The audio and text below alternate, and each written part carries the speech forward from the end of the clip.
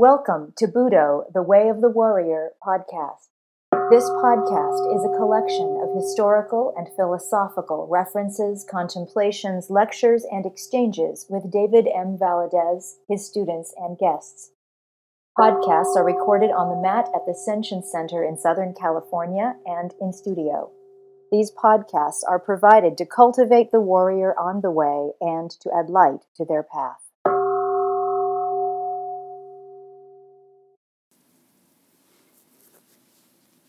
All right, hello everyone. Welcome to episode 13. This is actually part 2 to episode 9. This is our second in-studio recording, so hopefully this sounds a little better. To help you catch up to speed, both those who are on my Deshi and any listeners who might find or have found this topic interesting, I'd just like to remind everyone of the original context. These writings are also found on IkeWeb, where at one time I was a member of the Grindstone column and an avid poster there. It is a great source for beginners to check out, so I highly recommend IkeWeb. Just make sure, in my opinion, that your training moves predominantly away from the keyboard and onto the mat as much and as soon as possible. But there you'll be able to read exactly what I'm reading to you here. The reason I've taken this discussion to the podcast format is I wanted the ability to be able to comment and to have my mind and my discourse flow as it will to either make points better or to bring up related points that help one understand the overall piece that is being written and shared. So there in IkeWeb, I gave I think it's after the third, it might be after the second part. I gave the context. I shared with everyone how this came about. I believe I also did that in episode 9, but it's written out, and I'm just going to go ahead and use that to start what we're talking about here and catch everyone up to speed, or to remind people what we're actually working with, in my mind, when we're talking about how to run an Aikido dojo or a traditional dojo or even an independent dojo. Those things all go together for me, as you would find out if you stay to the end, how and why. So looking at that context section, let's just start with me pulling out some pieces from that context writing. So on to the piece. I share our works here and in other places to help refine my message, as happened with the first post in this thread, and also because I do believe in what I state and do. Because of that, I share it freely with those that might be facing a particular obstacle I too faced. I think maybe they will find it helpful. Often, people bother to ask if they can copy or borrow something, and an inner part of me always finds such a request odd. While I do appreciate the courtesy and a courteous person, inside I always think, why should I care what you do with it? It's yours. I came across this kind of maxim recently, and it said, if you want to understand an idea, write about it. If you want to master an idea, teach it. And I think that explains a lot of why I take the time to write something down. It has the dual benefit of helping people not training with me, people that might face a similar problem, or people that are just interested in these kind of ideas. Of course, it helps the people that are training with me understand how and why they're being trained the way they are. But selfishly, there is a a part that serves me that I've used ever since graduate school, which is, hey, write it all out. And you'll get better insight. You'll be able to coordinate your ideas. You'll be able to unify your thought patterns, etc. And so, yes, that is something that is going on here as well. What is not going on is any kind of, evangelical effort wherein I see it as my need to save Aikido, the Aikido world, or save any individual in and of themselves. To be truthful, I'm quite suspect. I find that quite suspect. I'm quite suspicious of those people that will disseminate information underneath the banner of I'm out to save so-and-so, from their own ignorance. For me, that's always been a truth game in Foucault's sense, and just another will to power in the Nietzsche sense. So I tend to stay away from those things. And that's part of the reason why anyone that hears these things or reads these things, it's your information. There's no need to ask me what and when you can do something.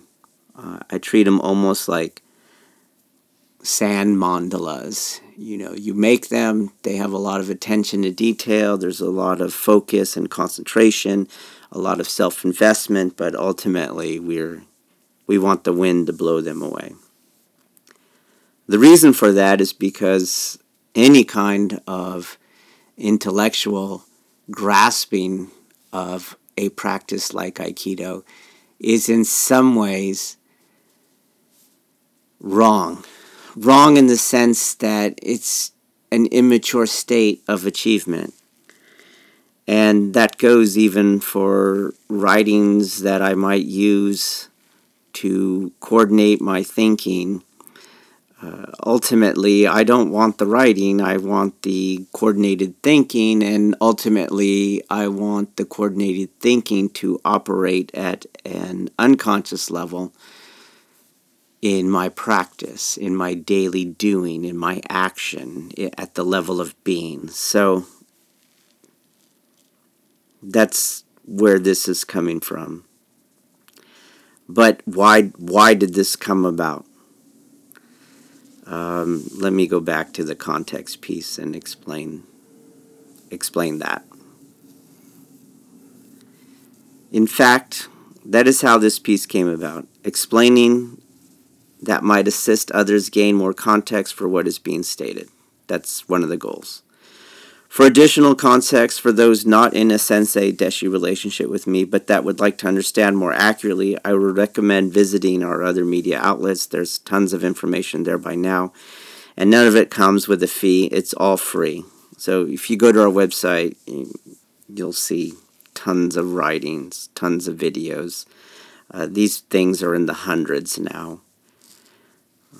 Continuing. Some might find this helpful because I seem to be off of most people's spectrums, such that in the end, both parties at the polls hate me equally for supporting the other side. This is just one of those things in life. If it is what it is. When you reconcile the polls, people who have not yet reconciled the polls will tend to see you as the friend of their enemy on both sides. It just happens. Back to the piece. Summarizing, a person that had noticed us on our social media outlets saw us facing a problem similar to his. We seemed to have solved it from his point of view and from my own, but not in a typical way and not in a way most think it should or can be solved. He politely and with good intention asked if I would share with him how we went about and go about solving said problem. That problem is the two goals listed in the writing. So this will remind you what we said at the beginning of episode 9. So problem 1, how do I increase my dojo membership? And problem 2, how do I increase my quality of transmission so as to keep the art of Aikido thriving into the future? Summarizing my own quick response to him, I hold that the ensuring of the latter brings about the former. I then explained to him that I would like to use his question as a catalyst for doing what I always try to do, leave a roadmap of sorts for my deshi. He agreed to receive my answer in this format, and these pieces posted on IQWeb and discussed here, and also on our Facebook page, our website, etc., is just that response to him. So remember these 2 points as we go through everything. How do I increase my dojo membership? How do I increase the quality of my transmission as an instructor or a dojo cho? And then the proposed solution that the latter, increasing your quality of transmission, will increase your dojo membership. That's the solution. These 3 things go together for me. And I hope to bring that to you as we continue with part 2.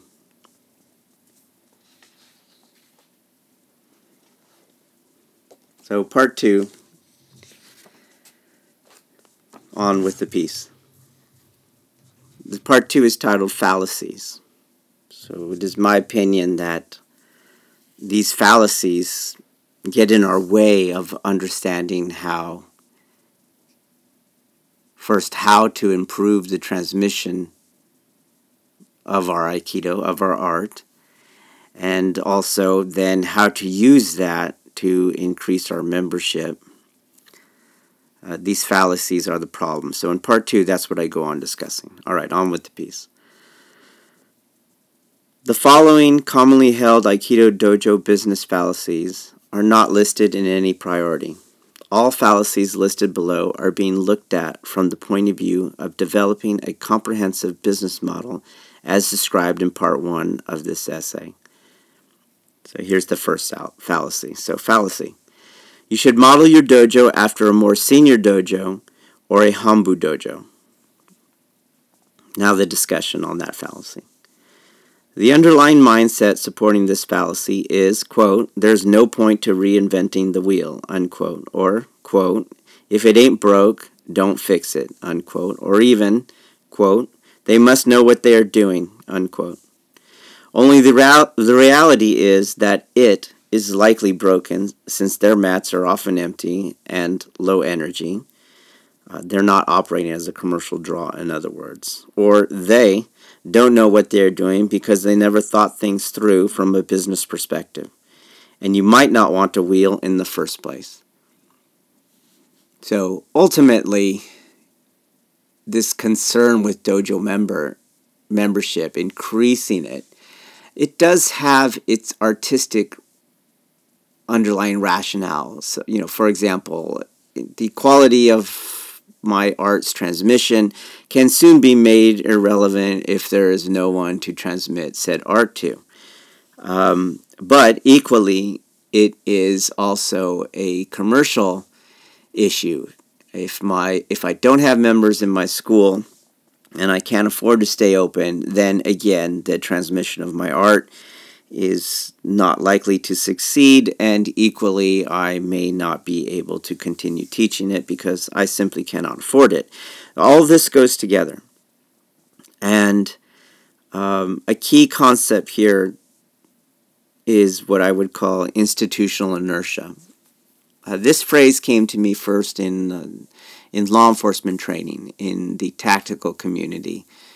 It quite parallels what I see in Aikido, and because it is likely just a human tendency. It is part of the way our humanity presents itself in the world we opt to live in. So what is institutional inertia? Institutional inertia is when an idea is transmitted from one person to another, or one segment of an institutional organization to another segment of said institutional organization without question and without verification. You can kind of think of it as a doctrine mentality. So it's one of the current scientific understandings of the word doctrine is that, hey, this is valid, and because it's valid, it goes without question. And this is quite the inverse of what we want, especially when so much is at stake. But it is also, a violation of our more modern scientific principles. It's precisely because it went without question that we cannot and should not consider it valid. But it is something that has functioned in human society probably since the beginning of time, where we see one person doing it and we just adopt it as our own. It goes without question. And this will go anywhere from how do you do Ikkyo to how do you do Idiminage to what is Jiwaza to what is Aikido to how do you run an Aikido dojo business. And the first thing I'm proposing is start questioning it. If the mat is empty, then they're doing it wrong. If the mat is low energy, then they're doing it wrong. And remember that wrong is coming from our first propositions, right? We want to be able to transmit the art at a high quality because that will keep our mat crowded and that will solve the commercial issue underlying this perspective or these questions that were raised. So you just inversely are looking at something. They can't be doing it right. A priori, if the mat is empty or the mat is low energy. There's some other things that go with this too. If the mat is gender specific, so a mat crowded with all men is doing it wrong. A mat crowded with all women, they're doing it wrong. A mat crowded with all children, they're doing it wrong. A mat crowded with people only 30 to 60 years old, no teenagers, for example, no people in their 20s, they're doing it wrong. They're doing it wrong from the three propositions listed at the start of this. They're doing something. It may not be wrong for what they're doing, but if your efforts and your intentions is to secure the transmission of the art and by doing so populate your mat so that your dojo is commercially successful, they're not doing it right because you can't do that with any of those things. For example, if everybody is 30 to 60 years old on my mat, the likelihood is that they're physically incapable of training at martial levels where I will maintain and or discover the martial insights into Aikido strategy and tactical architecture. But you go deeper than that. Why are there no younger people on there? And you'll see it's not physically challenging. So the very thing that supports a geriatric mat, let's say low physical challenge, is the very thing that turns away the younger crowd who might have another concern, which is I would like to get physically strong. I would like to be highly mobile. Both of those things have a great tactical relevance. And when you start taking away tactical relevance, such as mobility and strength, you start taking away even just tactical concern.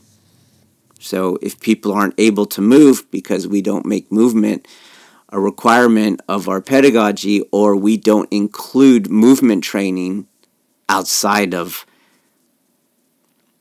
Aikido tactical architecture, we don't include movement training or we don't include strength training in our pedagogy, then we're telling people It's okay not to be able to move. It is okay to be weak of limb. And by default,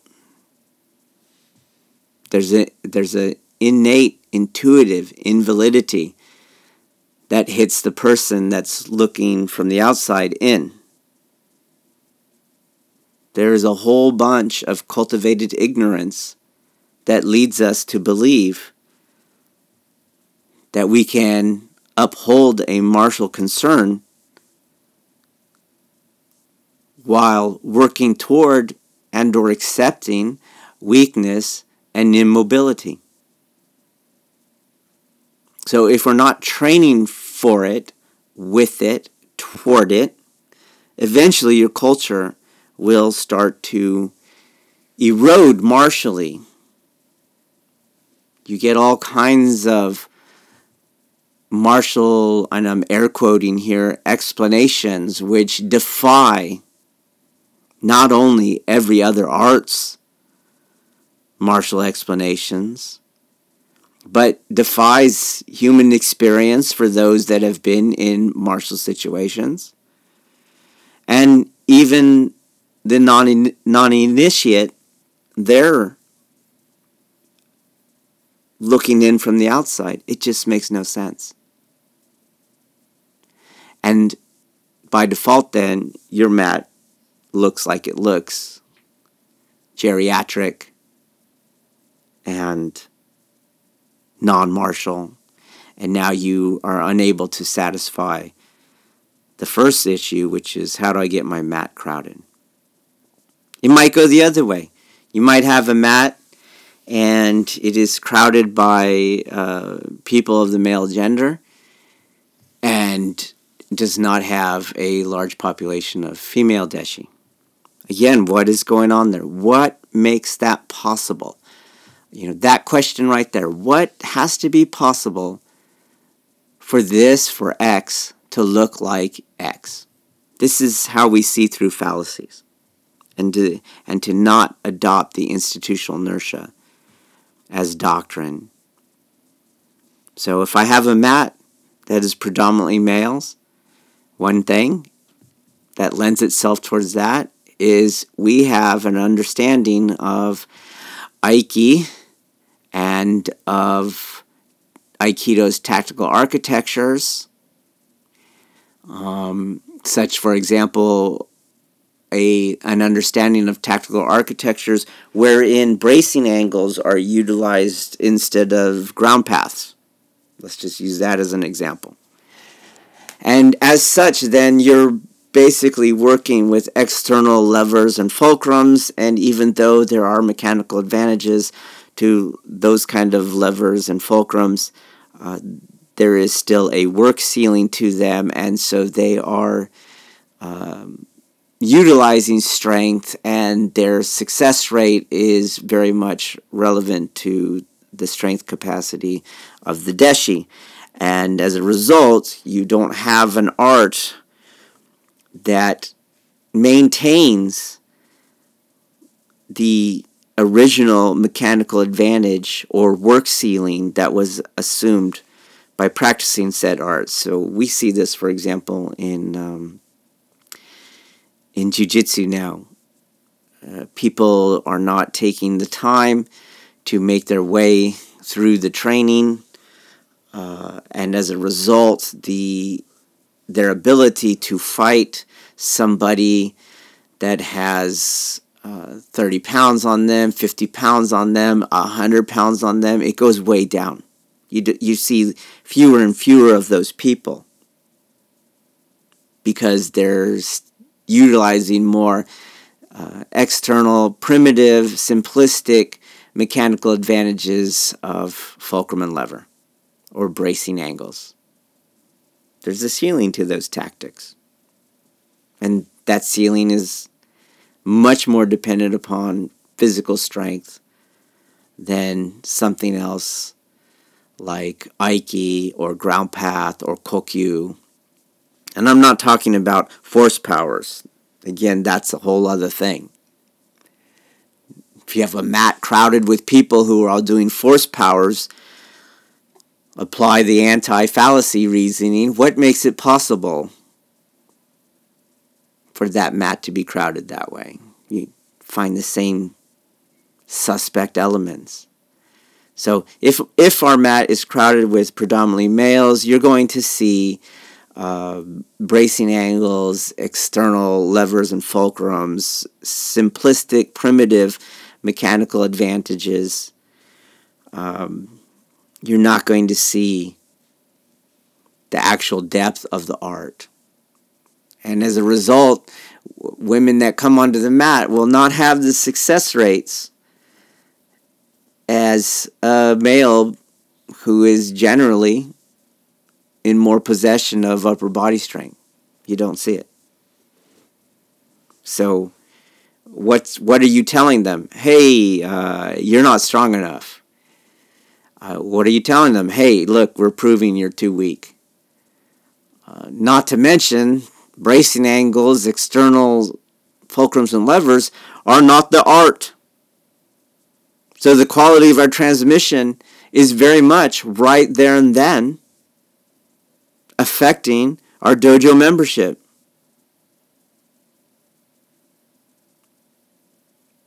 You could do the same thing. If your mat is crowded only with younger people, no older people in there capable of thrashing the hell out of younger people, you probably have a very primitive understanding of the art. You're probably utilizing geometric and architectural elements that are predominantly relying upon physiological strength only. All this for me goes back to a basic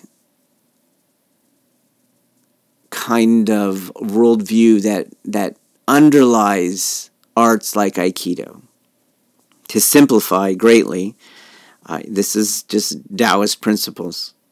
The yin and yang are always present, and the harmony of these two things are more indicative of wellness, rightness, virtue, whatever positive attribute you want to give it, in contrast to an imbalance or an outright absence, which is just an imbalance to an extreme of one of these elements, is indicative of unwellness or whatever negative attribute you want to give it.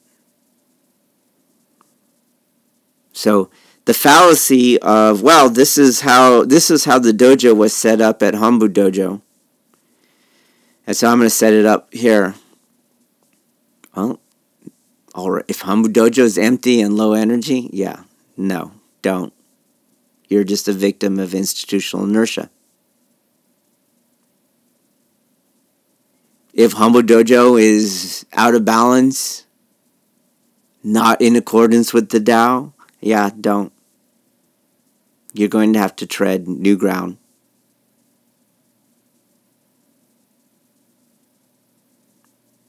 And that's just the start. There's many more questions you have to ask.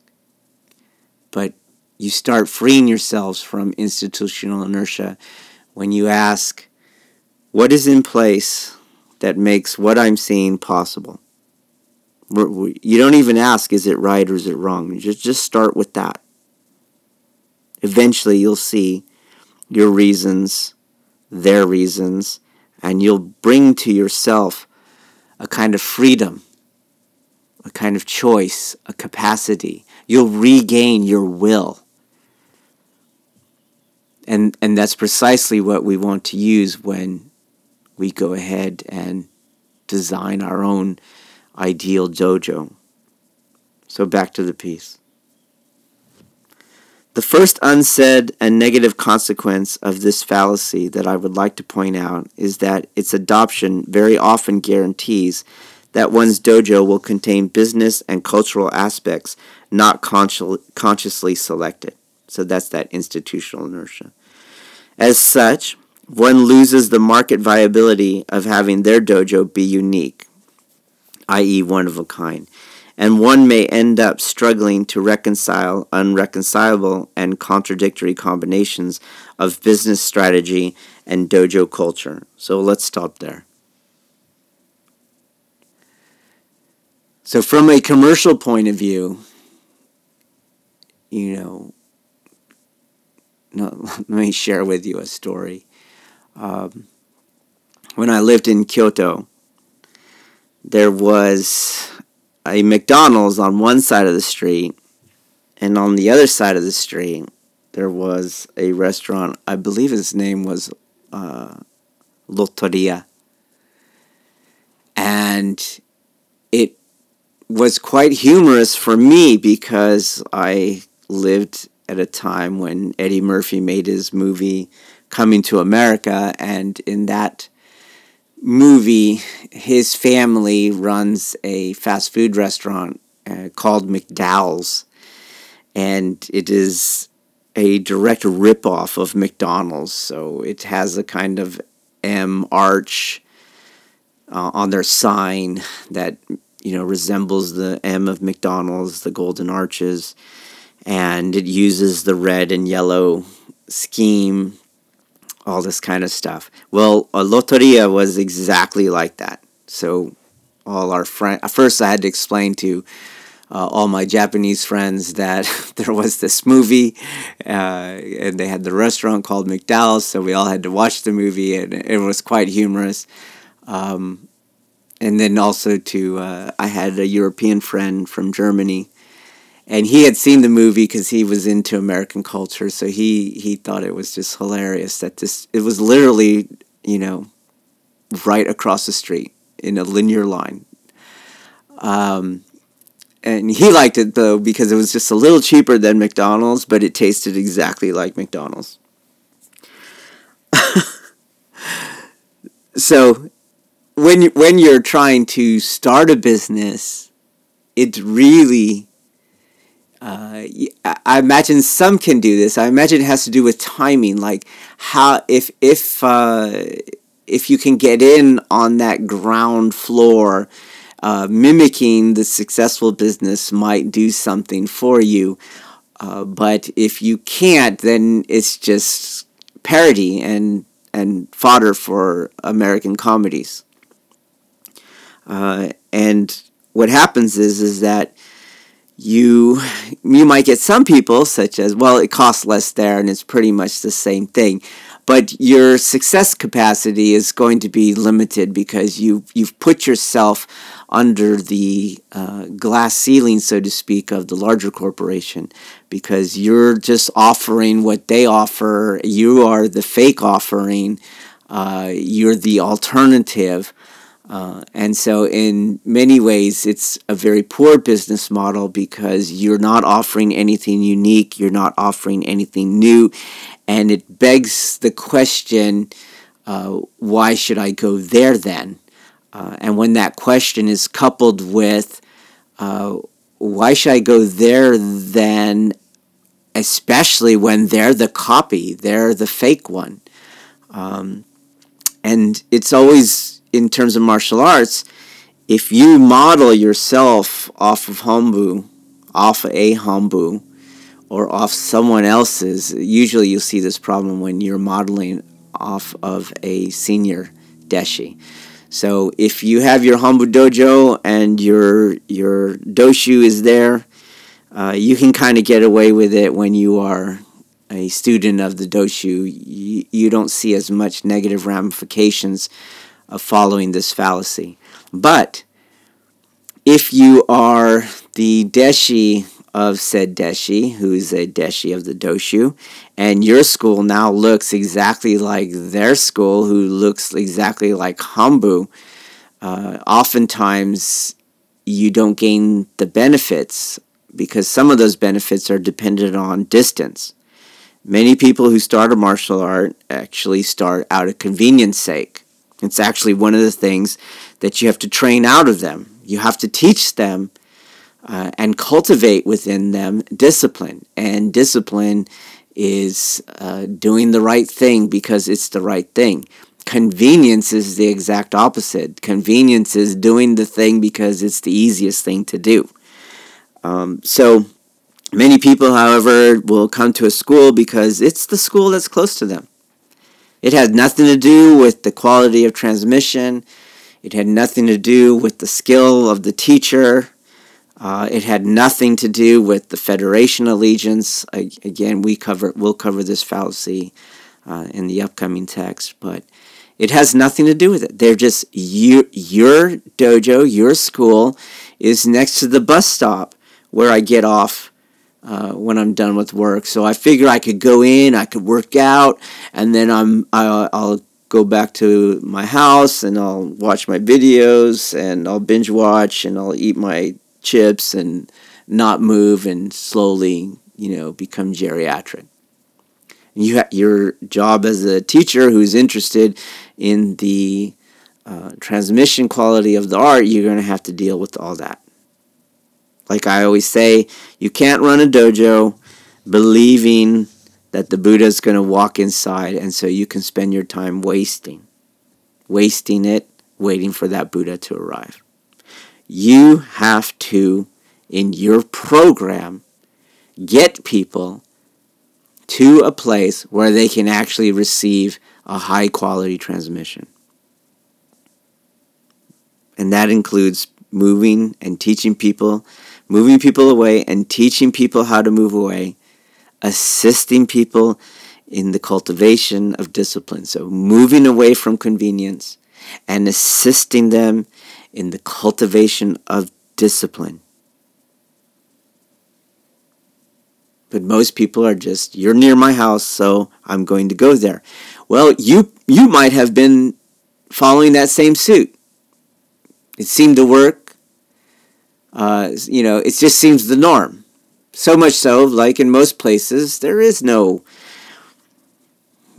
training in discipline. The discipline is kind of assumed that it's going to come to you because you do, 1,000 ikkyos over the year. This reminds me of a training I just did for my law enforcement agency. In the tactical community, warrior virtues are upheld because of their practicality and their undeniability, which is there because the consequences are irreversible and always dire. Meaning, if you mess up, someone could die. And there's no reset button on that. You can't put in another quarter. Dating myself there. You can't turn it on and off. There's no reset. You messed up. And that life might be your own, but it doesn't stop there. Because if you're the matriarch or patriarch, that's your kids' lives too. If you read the ACEs study, and you should, you'll see that the loss of a parent is an adverse experience, and those kind of things go on to impact us as adults in very, very tragic ways. So it might be your life, but it's not just your life. It's your children's lives. It might be your life, but it's not just your life because maybe it's the hostage's life that you're now there not to save. And then their kids' lives. Maybe it's not your life. Maybe you messed up and your partner got killed for it. And again, it's not just their lives.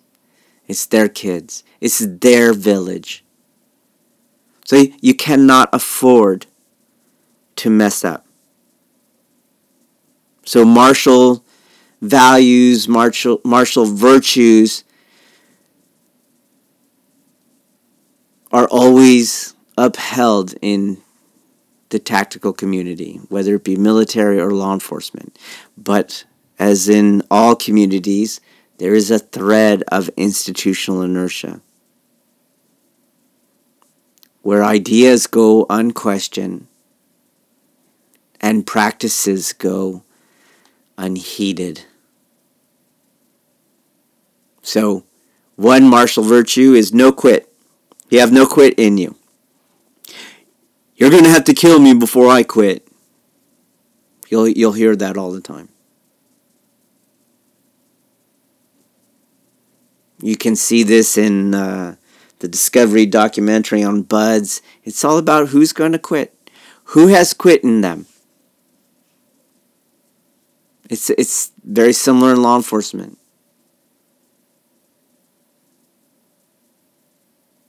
In a law enforcement academy, it is not unheard of to have a 50% attrition rate.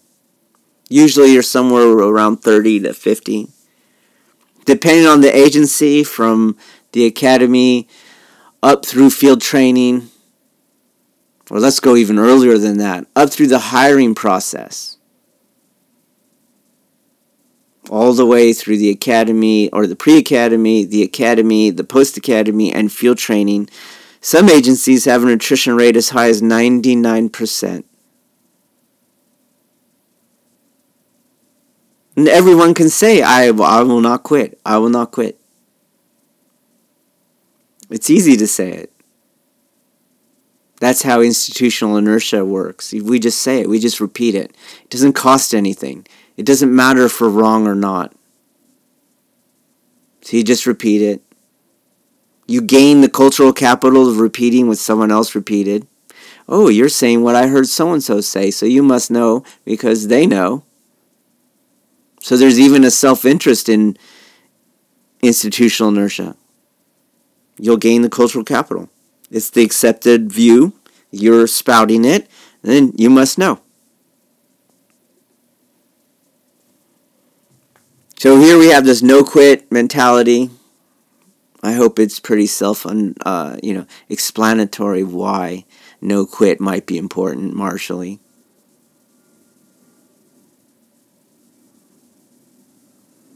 Right? No quit. Let's go into it a little bit, actually. No quit. No quit attitude is about doing what must be done regardless. Let's just stop there. That's no quit. Doing what must be done regardless. And then you can fill in the blank, and it'll be filled in with a lot of things. Regardless of pain, regardless of discomfort, regardless of pending defeat and doom. Got the idea? No quit is a colloquial phrase simply describing the practice and virtue of discipline.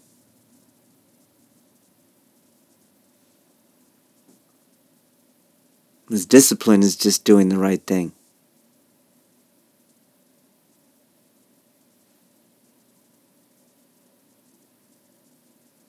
So the attrition rates come from, you're not doing what you need to do to make it through. It's very different from the current civilian mentality,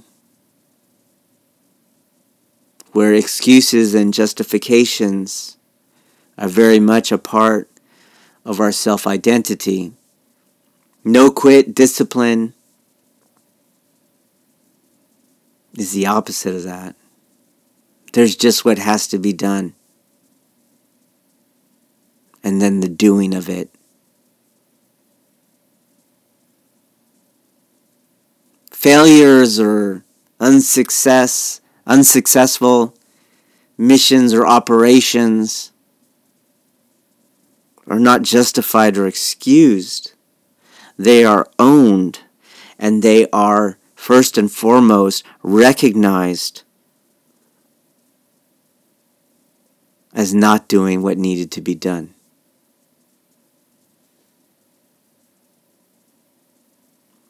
So, here I am, I'm doing this training. And in this training, we're going to apply stress onto the trainee. The stress is coming in the form of performing in front of others, failing in front of others, but also in the unknown. The scenario that we used in the training doesn't let the trainee get any precursors to what is going on. You can think of it as an ambush situation. And then there's the stress of their own imagined self-doom, their own personal extinction, their death, their murder.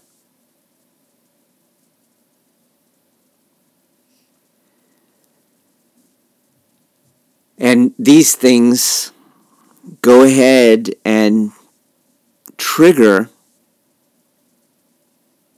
the potential for what we call an amygdala hijacking. And that manifests itself in an incapacity to make decisions, which manifests itself in deciding or going with the wrong thing, the wrong decision. Because usually the wrong decision is noted because you are not taking into account the totality of the circumstances.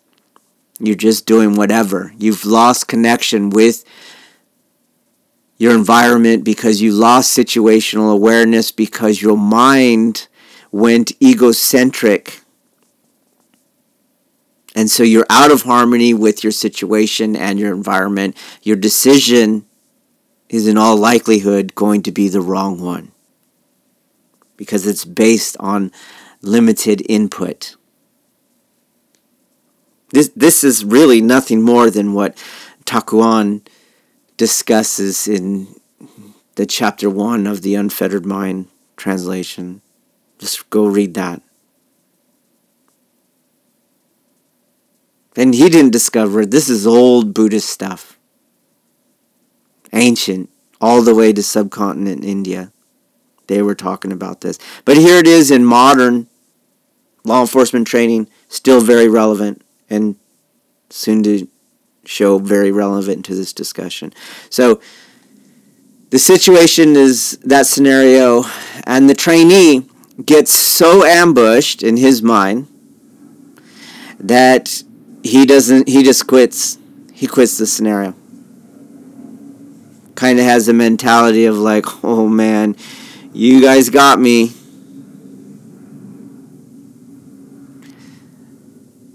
Now, I'm not picking on this training because I'm trying to point out this is the human condition at this point. It is something that all trainers, including Aikido teachers, must contend with and address and successfully navigate. Now, don't get stuck on the individual. Anybody can be brought to this point because it's in us now. Just like it's in us to pick schools that are just close to us. People that trained in the 70s, and the 80s, we traveled far. When I studied karate, my teacher's school was 12 hours away. When I started getting serious into Aikido, that my Aikido dojo was an hour away. That was if there was no traffic. When I got more serious, that Aikido school was 4 hours to 6 hours away. That's not most people. Most people don't have discipline. They have convenience. So this trainee, right? I go, hey, what are you doing? You just quit. Why are you quitting? You're getting killed. Draw your weapon. Draw your weapon. And he finally gets back in the scenario, but really, am I going to be there? Is someone else going to be there to tell him, draw your weapon? No. It's got to come from within. And this is another marker of discipline. Doing the right thing, it's got to come from within. There's no such thing as external discipline.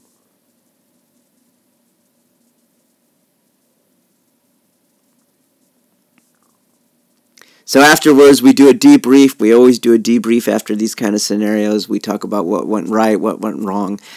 Part of that is you have to be brutally honest. Because again, using our nomenclature, in civilian culture, justifications, excuses, those fly. And also, stretching the truth flies. Brutal honesty is actually discouraged. It makes sense. The stakes aren't usually real. The stakes are imagined. But in the tactical community, the stakes are real, so being brutally honest is the way things have to be. So it's my turn to jump into the debrief, and I say, hey, look, you can't just have the slogan in your head, no quit. And you cannot imagine that when you're faced with life or death, that you're going to all of a sudden discover the virtue of no quit. You have to train for it every day. You have to bring yourself in all kinds of ways to the dichotomy of convenience and discipline, to the dichotomy where discomfort actually has a vote, and to where it doesn't. You can do that in terms of physical fitness. You're going to make your training so hard that you're going to motivate yourself to start self-dialoguing. Oh, you should probably take a rest. You should probably, maybe your bone, your femur could explode right now if you keep this up. You're going to have to train past that to where self-pity comes in. Man, you just don't feel good. You didn't get a good night's sleep last night. You've done enough. Most Aikido dojo will talk about discipline, but they don't ever get you here. They don't take you into these dark, deep waters. They leave you at the surface, and you get to talk about it, talk with it, talk like it. Just like this trainee. For you to ask him before the scenario about no quit and discipline, he could repeat the discourse. But the work is not being done. I saw another training, a Systema practitioner. He's at a well-reputed gunfighting school, and he's a guest instructor there. And the owner-operator of this school, he is all about questioning his own institutional inertia and the institutional inertia that came to him. I really think it's something very much a part of warrior training, because you just can't accept things. We're not afforded doctrine. We're not afforded being able to practice unquestioning. The stakes are too real. So I didn't find it unique at all that this highly reputed firearms instructor goes ahead and hires or invites this Sistema instructor to come talk to the students at this class. And the Sistema instructor is doing a presentation, and he begins by drawing a distinction between a shooter and a gunfighter. Because in the firearms world, and just in the population in general, including law enforcement, including the military, that learning how to operate a firearm makes you a gunfighter or makes you a fighter, period. And it's just not true. Marksmanship, expertise with the manipulation of a firearm makes you a shooter. Does not make you a fighter. Does not make you a gunfighter. A hell of a lot more has to go into that. And he's going through what some of those things might be. And he gets to this topic of no quit. And he brings up this very point. He says, I know a lot of shooters who will talk about no quit. But you put them in push-up position for 2 minutes and you won't see it. As a side note, I've seen this instructor do push-up position for like 20 minutes.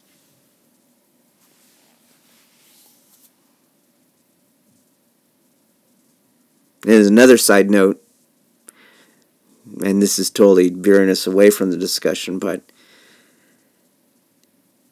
I just have to say it's just so ironic to me, the reputation that Sistema has with what I call the dabblers of the martial arts, talking about what's real and not real, when many of these guys were on Soviet special forces and have actually killed people.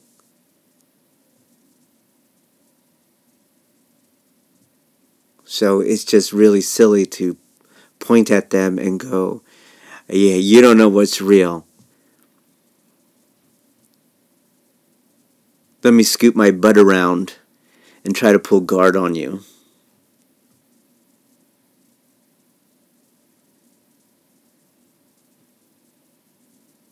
So, back to our topic. You have this convenience tendency. And maybe you practiced it too. So, maybe that first Deshi school is not that close to Hambu. But maybe your school is closer to their school. And again, it begs the question. If your school is just like their school, why should I go to your school? Why should I not go to the Deshi who's one step closer to the Doshu?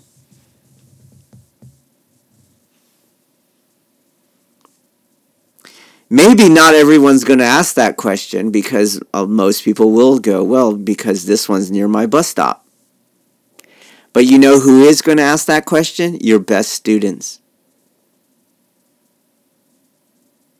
And now what happens to your mat? Your mat's going to lose energy. It lost people. And so just in terms of marketing, you're trying to be McDonald's, and McDonald's is across the street.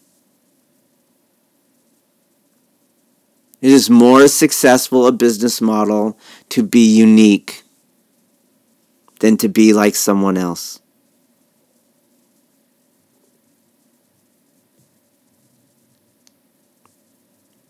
Back to the piece. A good example of the latter would be one of overemphasizing the philosophical and academic aspects of the art while wanting to cater to law enforcement or younger males, combat effectiveness, and or wanting a crowded and energetic mat during class. Another example would be running a walk-in teen program while wanting to cater toward people looking at Budo as a life practice. My point, every aspect of your dojo should be consciously selected. So what I'm trying to say there is usually when you get and practice institutional inertia, you'll manifest contradictions in your business model. So you want people to come to your school, but it looks like the other school. Why should they come to your school? Maybe your school you're modeling your school on, was heavily into philosophical and academic aspects of the art, but you want to cater to law enforcement, or you want younger males in there, or you want your Aikido to be more martial. It's not going to happen.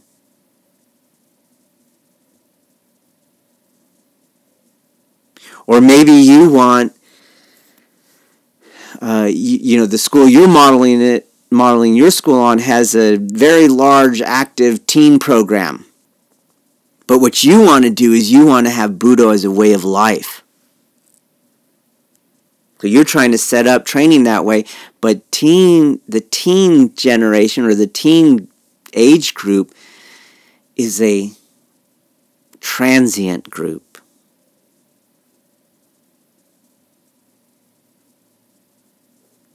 They often have tons of different interests. Well, I'm trying to do Budo as a way of life.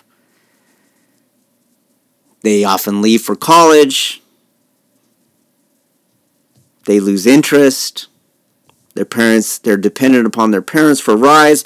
Their parents lose interest. It's probably not the best environment for having a dojo geared towards Budo as a way of life. Back to the piece. So again, my point, every aspect of your dojo should be consciously selected. Every aspect not in your dojo should be consciously rejected. A consultant should be able to walk through your dojo and point to any aspect of your model or even any item in your dojo, etc., and ask, why is that there? And you should be able to tell them exactly why it is there and also why something else is not there. By doing this allows us to gain one of the most basic sound business practices, already mentioned above. That is, your dojo should be one of a kind. Having your dojo run or be like everyone else's, or even like somebody else's, requires you by default to seek a smaller share of someone else's market. This can only be lucrative if you are in early on said market, and if said market is still in its growth phase, and only if you are able to organize the market according to a pyramid shape. This is exactly what we saw with the Japanese Shihan that started the United States Aikido Federation and the other federation movements. Today, even those schools, whether the Shihan is still alive or not, are a former shadow of what they once were, of what they once used to be in terms of dojo membership. As I mentioned in part 1, it makes no sense to try to enter the BJJ MMA commercial markets this late in the game, and therefore it makes even less sense to try and do so in the Aikido Federation commercial markets. So let me kind of pull things out there. So what I'm saying is, you can be McDowell's at the birth of McDonald's. You'll get a decent share. You might even win that battle. But late in the game, let's say if McDowell's opened up now, no. It's just a parody. It is doomed to a smaller share of someone else's market. So there's no way you could base a dojo model on that and expect to increase your dojo membership. It will not happen.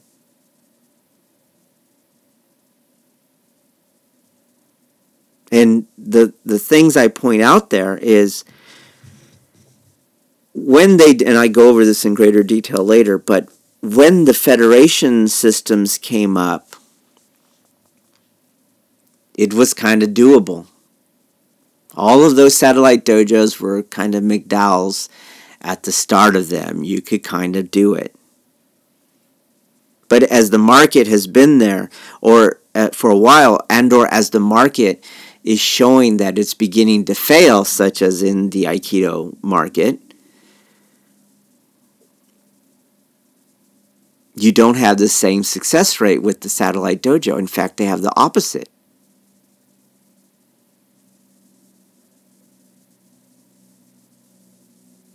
And we see this even at the Hambu level.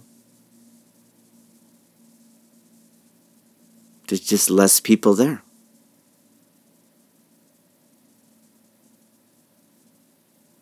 What we want instead is dojo uniqueness, not institutional inertia. I do what everyone else is doing. Back to the piece. Rather than following this fallacy, one should follow this mantra instead. If your ideal dojo could exist or does exist someplace else, you should go and train there. This is how unique your dojo should be instead. It must be nowhere else. Again, it needs to be one of a kind. And it must be this even if someone tries to copy element for element what you are doing. Your dojo must be so unique that it cannot even be copied. This is the only way you can find your own market, and finding your own market is one of the easiest ways of successfully dominating a market, of being successful, and, in this case, of having a sustainable and growing dojo membership. So in the business world, they talk about red oceans and blue oceans. And if you haven't read that book and you're trying to fix your business model for your dojo, I highly recommend it. So using their discourse, a red ocean is the shared market where the industries and the businesses are all competing for a piece of that pie. And you can be somewhat successful there, but usually success in a red ocean where all these battles and contention is taking place is only successful for a few, one to a few companies. So you can think of the soft drink red ocean, right? It's Coca-Cola and Pepsi, and the rest we don't really know who. And in fact, we're quite surprised when we realize that, this cola is actually owned by Coca-Cola. Or, they own Gatorade. What? They do? Yeah, they do. Right. What about water? Oh, no. Dasani water is owned by Coca-Cola, too. Right? So it not only competition or competing in a red ocean not only benefits only the one to few people, where every other business, every other person trying to compete actually supports those top one to few because they keep people interested in the drinks. But it costs a fortune for these companies to successfully navigate red oceans. So Coca-Cola, if they only stay in red oceans, they'll eventually go broke because it's just too costly, even for those few, to dominate that red ocean, which is why businesses that are successful, and in their book, success is, financial success over time.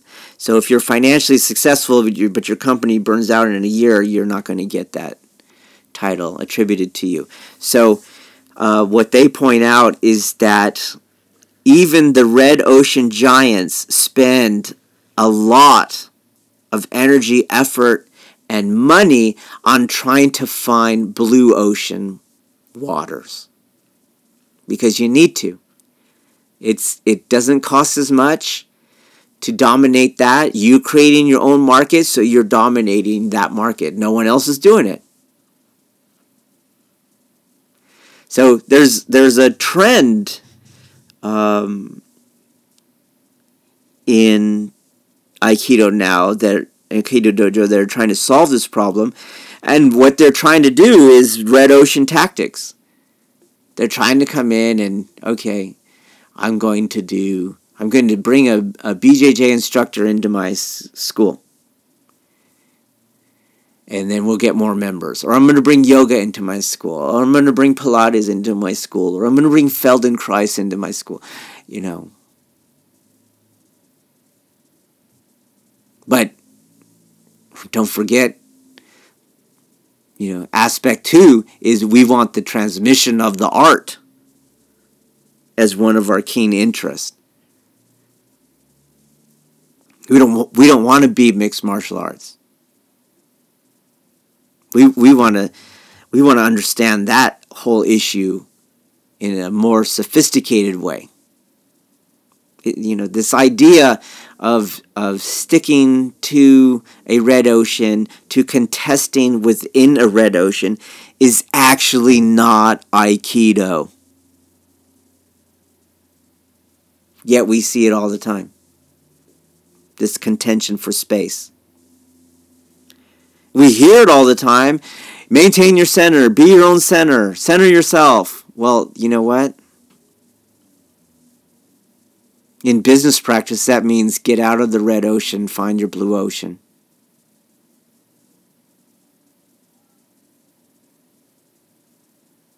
I go into that a little bit more in episode 9, part 1. How you can't. It's too late. The red ocean has already been partitioned off. The big players are already in there. And good business sense is find your blue ocean, find your own market. Finding your own market is the easiest way to dominate a market. Back to the piece. How do you create a dojo that cannot be found anywhere else? Start by using your own wants and your own likes, your experiences, your interests, your personality, the information you have accumulated, the lessons you've learned, the mistakes you've made, and the mistakes you've seen others make, etc. To, so to speak, sculpt the image of your ideal dojo, your dojo. Your dojo should be your ideal dojo. Look at every aspect of your current dojo and note if it is contributing to your ideal dojo. Make sure there is no aspect of your dojo that is doing nothing towards your ideal dojo. Make sure there is no aspect of your dojo that is working against your ideal dojo. So this method here, by default, we are all different.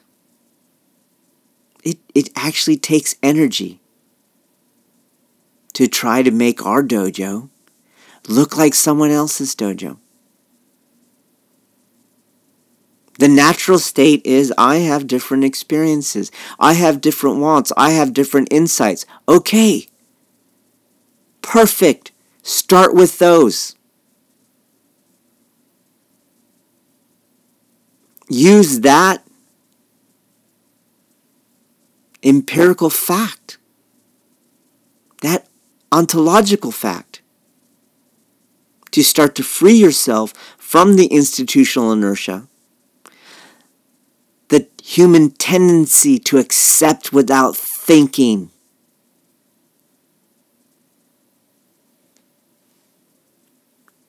And to design your market uniqueness. It's not an easy thing to do.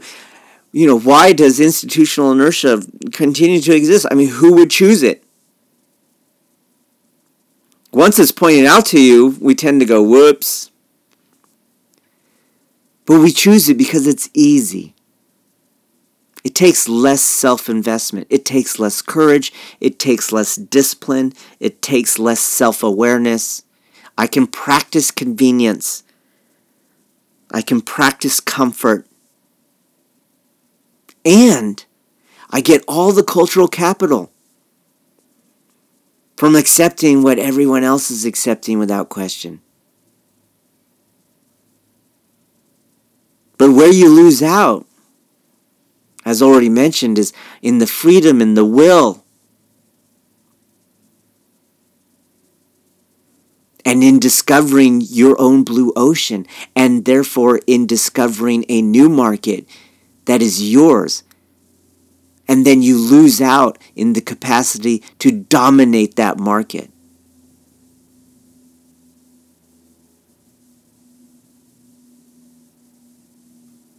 If you have a dojo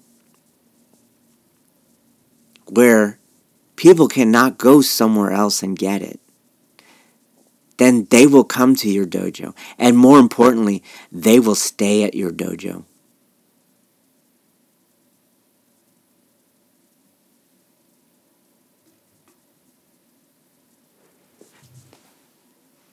Back to the piece. Once you have this shape in mind, work and dream and aim everything you have to make the ideal dojo manifested in reality. You must be like an artist painting a painting, a sculptor sculpting, like a composer composing a piece of music. You must work constantly to generate the shape you are picturing in your mind, in your heart of hearts. Bring that into existence. Do not settle for anything else. Do not compromise. Do not veer. Only allow yourself necessary delay, the practice of patience, and the strategy of sequencing. Everything else is about uniting you, who you are, with your dojo and manifested reality.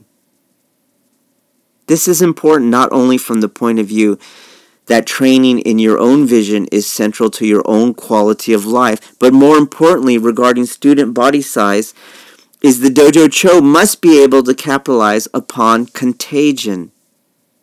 Allow me to explain. The dojo must be charismatic, for example. And to be charismatic, the Dojo Cho must, him or herself, be drawn to his or her dojo. It is by this drawing, this gravitational force, that you draw others to your dojo.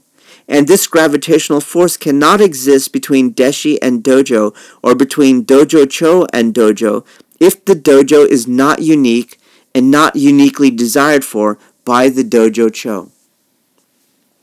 So kind of subconsciously, if you model your satellite dojo, you make it a satellite dojo. I'm talking about making it the sun. And you go, no, I'm going to have it be the moon to that third planet from the sun. Right? When you make your dojo a satellite dojo, as I said, you're almost begging the question for this serious deshi. Why am I here? I could go to the next, I could go to that third planet.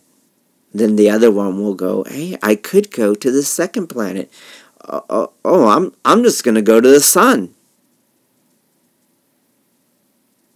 Right? You are subconsciously,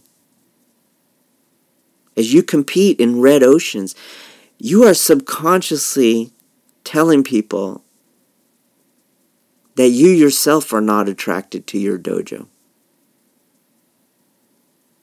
And that is subconsciously registered in your deshi. You will not be, nor your dojo, it will not have gravity. It's orbiting something greater with more gravity.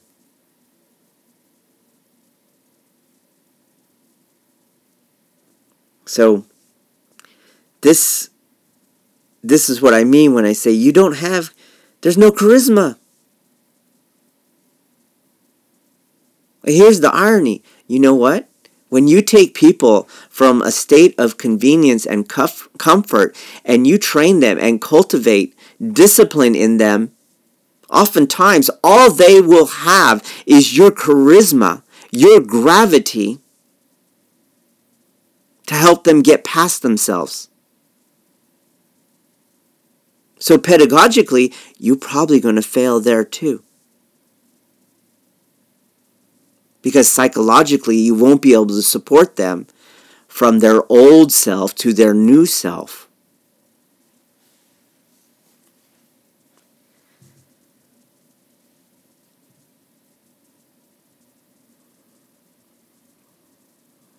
Back to the piece. You must remember, if the Dojo Cho would rather be training elsewhere, if training at another dojo even exists as a possibility for the Dojo Cho, then it is also so for the Deshi. If the Dojo Cho is willing to go and train somewhere else, then why should the Deshi not go and train somewhere else? This is what I've been repeating. Every once in a while, I mentioned this already in passing, and I mentioned it in part 1. One of the things, when you get your Blue Ocean Dojo and you gain its uniqueness and you nullify the institutional inertia,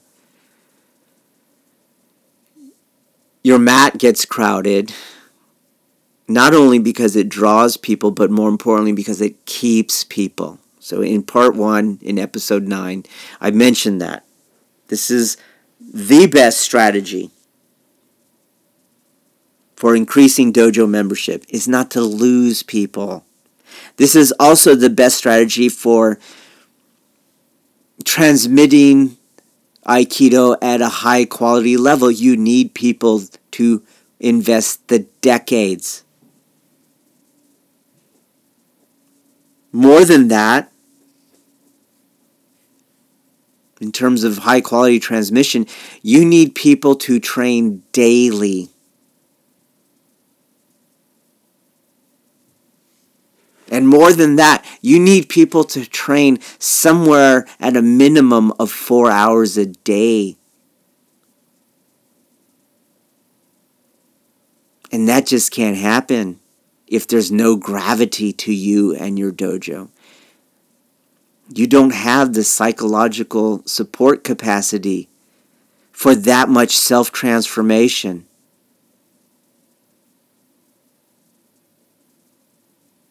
Rather than have your dojo be one dojo of many in a red ocean, or even a lesser dojo compared to another one, your dojo should be so unique, so alone in its blue ocean,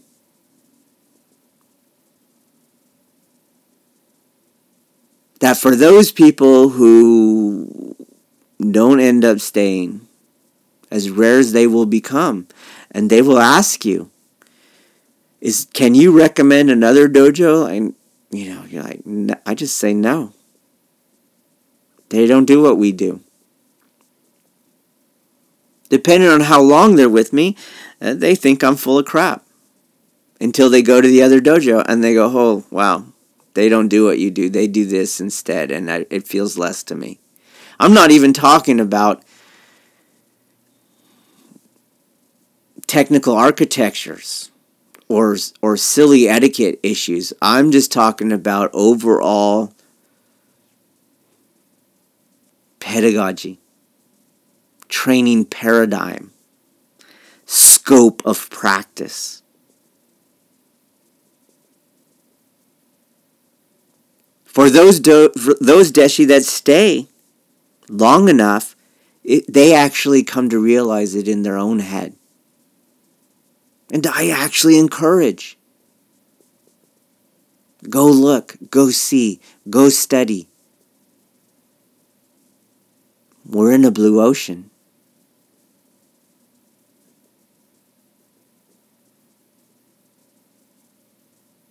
That's the gravity. I don't understand how anyone can talk about populating a mat, successful business models, or the transmission of the art without this blue ocean mentality, without dropping the satellite mentality, without exiting a red ocean. Back to the piece. If you already have a dojo, then practice to counter this fallacy like this. I'm going to list some points. Ask, what is your ideal dojo? Describe it in minute detail. What do you want? Write it all out. Remember, I started this piece as using the technology of writing. Use the technology of writing to help you coordinate all your thoughts. Make them consistent. Make them interdependent, codependent. Write it out. Nothing is too small. From what color are your mats, to what's in your lobby, to how do you pay dues, everything. What is the uniform requirement, everything. Next point. What bothers you about your current dojo? Describe it in minute detail, but also include causations, supports, and correlations for those aspects you list. Same thing. Everyone is rubbed wrong. This is another tactic you can use for freeing yourself from institutional inertia. No matter what, no matter how engulfed it is in our current organization or our current culture, it will sometimes rub us wrong, meaning it will sometimes obviously fail. It's like a glitch in the matrix, right? When that cat, you kind of look at it, it kind of jiggles, you go, whoa, what was that? You'll get those too. Because it goes unquestioned, it is often very much impractical, and we live a practice life, and as a result, you'll have glitches. Okay, start there.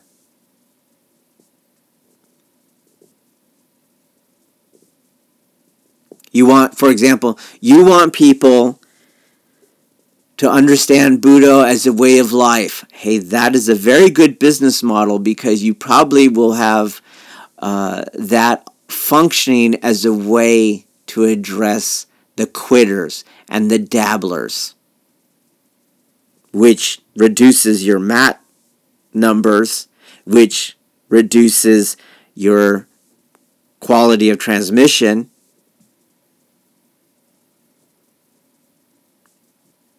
But you know what? You're doing tests. And what do you see at tests? People who never train come and train. People who barely train a lot right before the test. It's a kind of cramming like in college.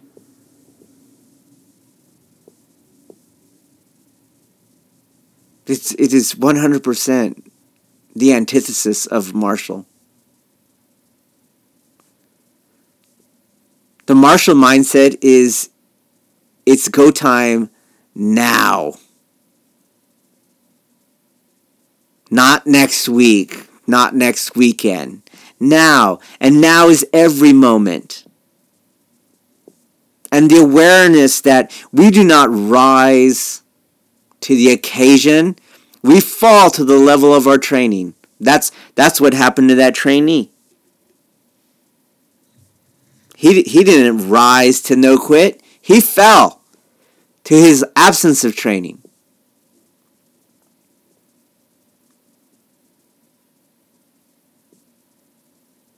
The now of Marshall is understanding that these skills are all perishable and all conditional. And the best way of addressing that is by training all the time.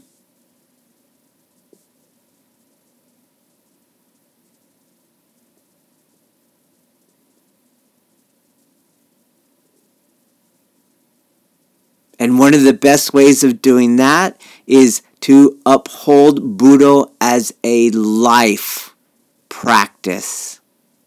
Not a hobby, not an activity, not a social event.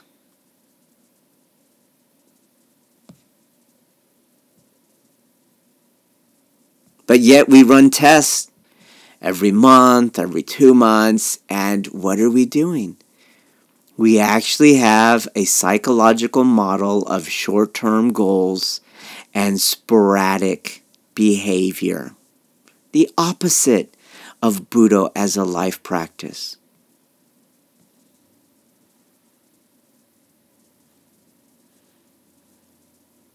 The testing model is actually geared towards a life of comfort.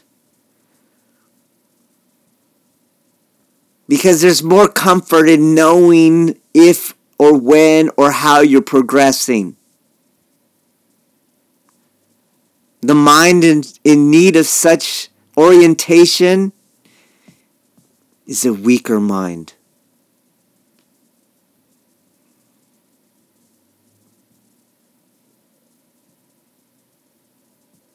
You want to see the difference? Start with the minimum. Train 4 hours a day and see if it doesn't bring your mind and state of mind and quality of mind up to the surface. Just like that Systema instructor's drill of the 2-minute push-up. It'll do it. For most people, it'll start 2 minutes in push-up position. We'll start the internal dialoguing and the self-pity. And that'll bring the debate over quitting or not quitting. Same thing, 4 hours every day. It's going to do it. It's just easier to train 3 days a week, an hour here, 2 hours there. It's just easier. Less self-investment. Short-term goals, that is much easier than now, than the internal nature of now. Please, give me a short-term goal. I'll take all this time off between the short-term goal so I can practice self-de-investment. Then I'll take the test, and then I'll go back to self-de-investment. It is much easier.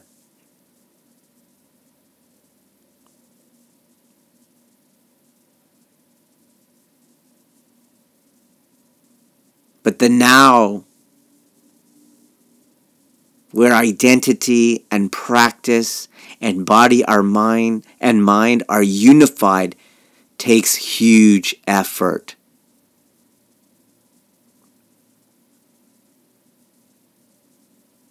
This is why I say Budo, it's not for everyone.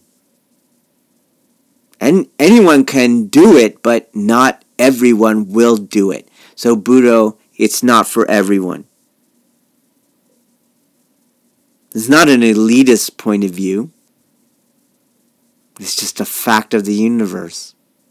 It's a fact of our own humanity, our humanness.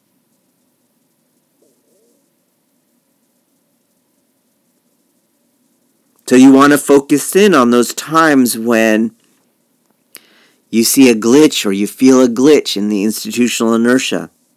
And you want to use the practice of, hey, what is making that possible? So you see the behavior. Wow, my mat is crowded before the test. What is making that possible? The test is that. Why does the test motivate people for the behavior that I would like to see all the time? Well, it's feeding the lesser mind of short-term goals.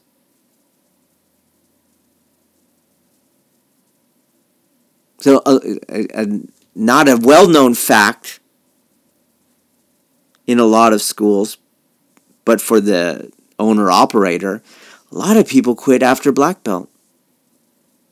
You're like, what? Because you're a Q rank, so you can't even imagine it, but it's actually the case. People get a black belt and they quit. Because, well, you trained them to do that. You train them to be goal-oriented rather than life practice-oriented. Well, they got their goal. And they're just repeating what they repeated for, right, 6Q, 5th Q, yellow belt, orange belt, purple belt. They're just doing what you trained them to do. Think short-term. Think comfort. Think self-de-investment. Think convenience. Think half-ass. So you have to question these things. Third point. Go through your business practices and ask and explain, why is that aspect there?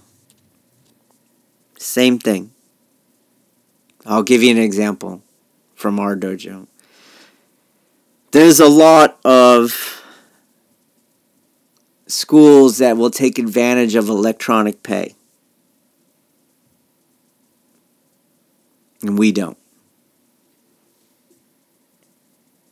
Well, why? Why don't you? Because electronic pay is convenience. We don't do convenience. It's as simple as that. Can't I do a direct deposit? No. No, you can't.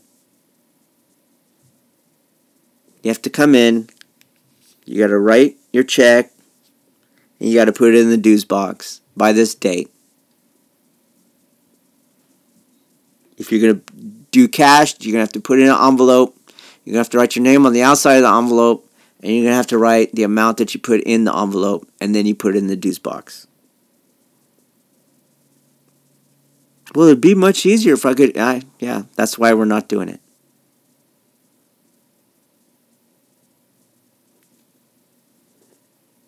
Contracts, first and last month. Contracts in general. We don't do it. We want commitment as an internal virtue. We want commitment for the sake of the one doing the commitment. So we don't need to sign a contract. You don't need to give first and last months. That goes against the virtues we want to train and cultivate at the dojo.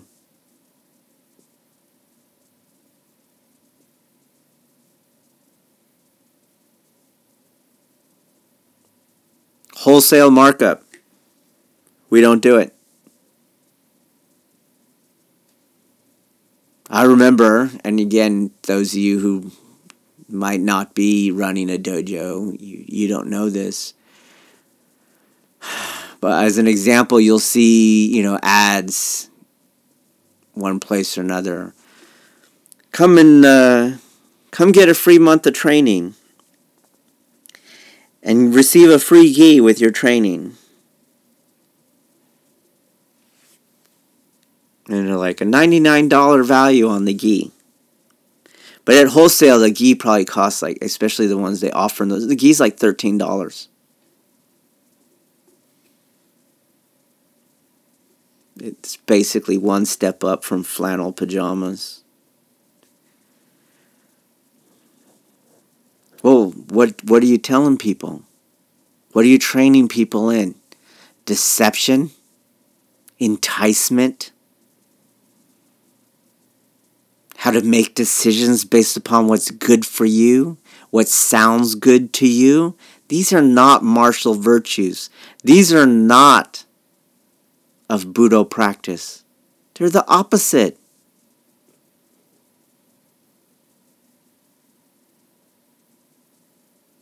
But all this just goes without question. You're like, well, if I don't have a contract, then what's to stop them from quitting? How about gravity? How about uniqueness? How about charisma?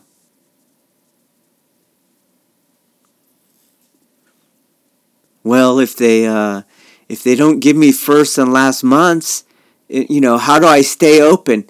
How about the same things? How about they don't want to quit?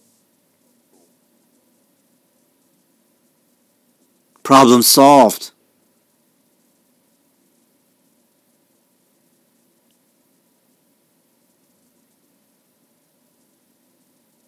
Well, if I don't give them that gi, they won't come in. Is that who you want? Is that good source material for Budo training? The person who can be scammed? All scams are based upon the person's own greed. So that's who you're bringing in. That's going to be your source material. Yeah, that person's going to quit very early on, and that person is not going to meet your goal of high quality transmission of the art. Because Budo is a warrior practice, and you know what's one of the first things that goes? Self-interest.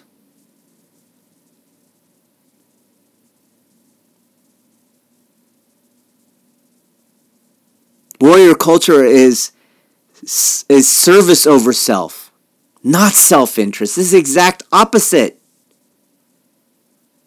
Warrior culture is self-sacrifice, not self-interest.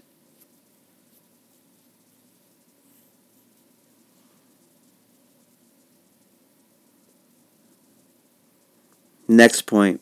Go through your dojo space itself and point to everything and ask and explain why is that there. So even your decor. I've been in some dojo and they have a lobby section and it's like a hotel lobby. Well, why did the hotel design a lobby like it does? For people to feel at home and to do things they do at home. Put their feet up, chat. Why does that belong in a dojo, in a Budo dojo? What do you sometimes see? You have a large kids program. I've been in dojo. You have a large kids program. You have your lobby set up like a hotel lobby. You're telling people, go ahead, do. You're at home. Be in your own home. Follow your own rules. Follow the character that you have right now, undisciplined, untrained, uncultivated, de-invested. Be that person. You know what? They start yelling at their kids from the sidelines. Oh, that's really going to work towards your gravity, your charisma.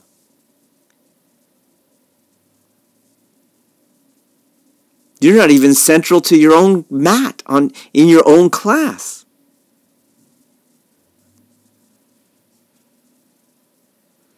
You know what's in our lobby? Zabuton and Zafu.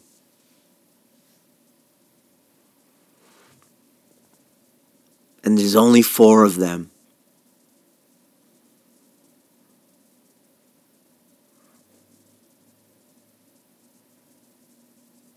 Again, these are not without reason. They all go towards those 3 aspects. I want my mat crowded with people who are going to stay there and be capable of a high transmission of the art. And that also keep my business model a successful one.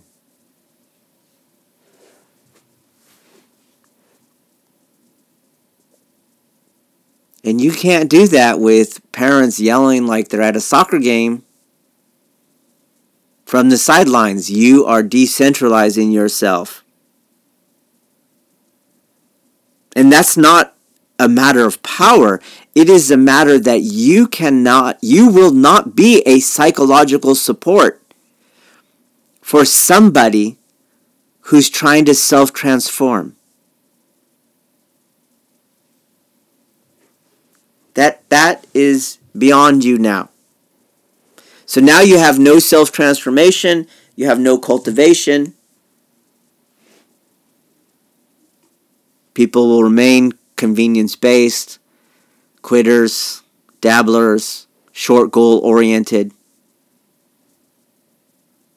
And they quit. That's what those people do, they quit. Your quality of transmission goes down just by that fact. They're not there to learn the more sophisticated, advanced stuff. And here's the thing. Much of that sophisticated, advanced stuff in Aikido actually requires an awakened state of mind. And that too is unreachable. by the dabbler, convenient, self-interested person.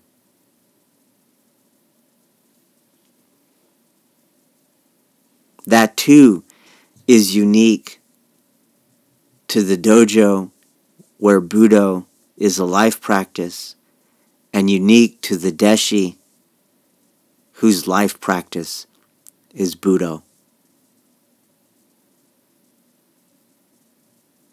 Let's stop there. This concludes this episode of Budo, the Way of the Warrior podcast. For more information, please visit senshincenter.com, SENSHINCENTER.com, or find us at Facebook at Senshin Center and on our YouTube channel at Senshin1. Thank you for listening.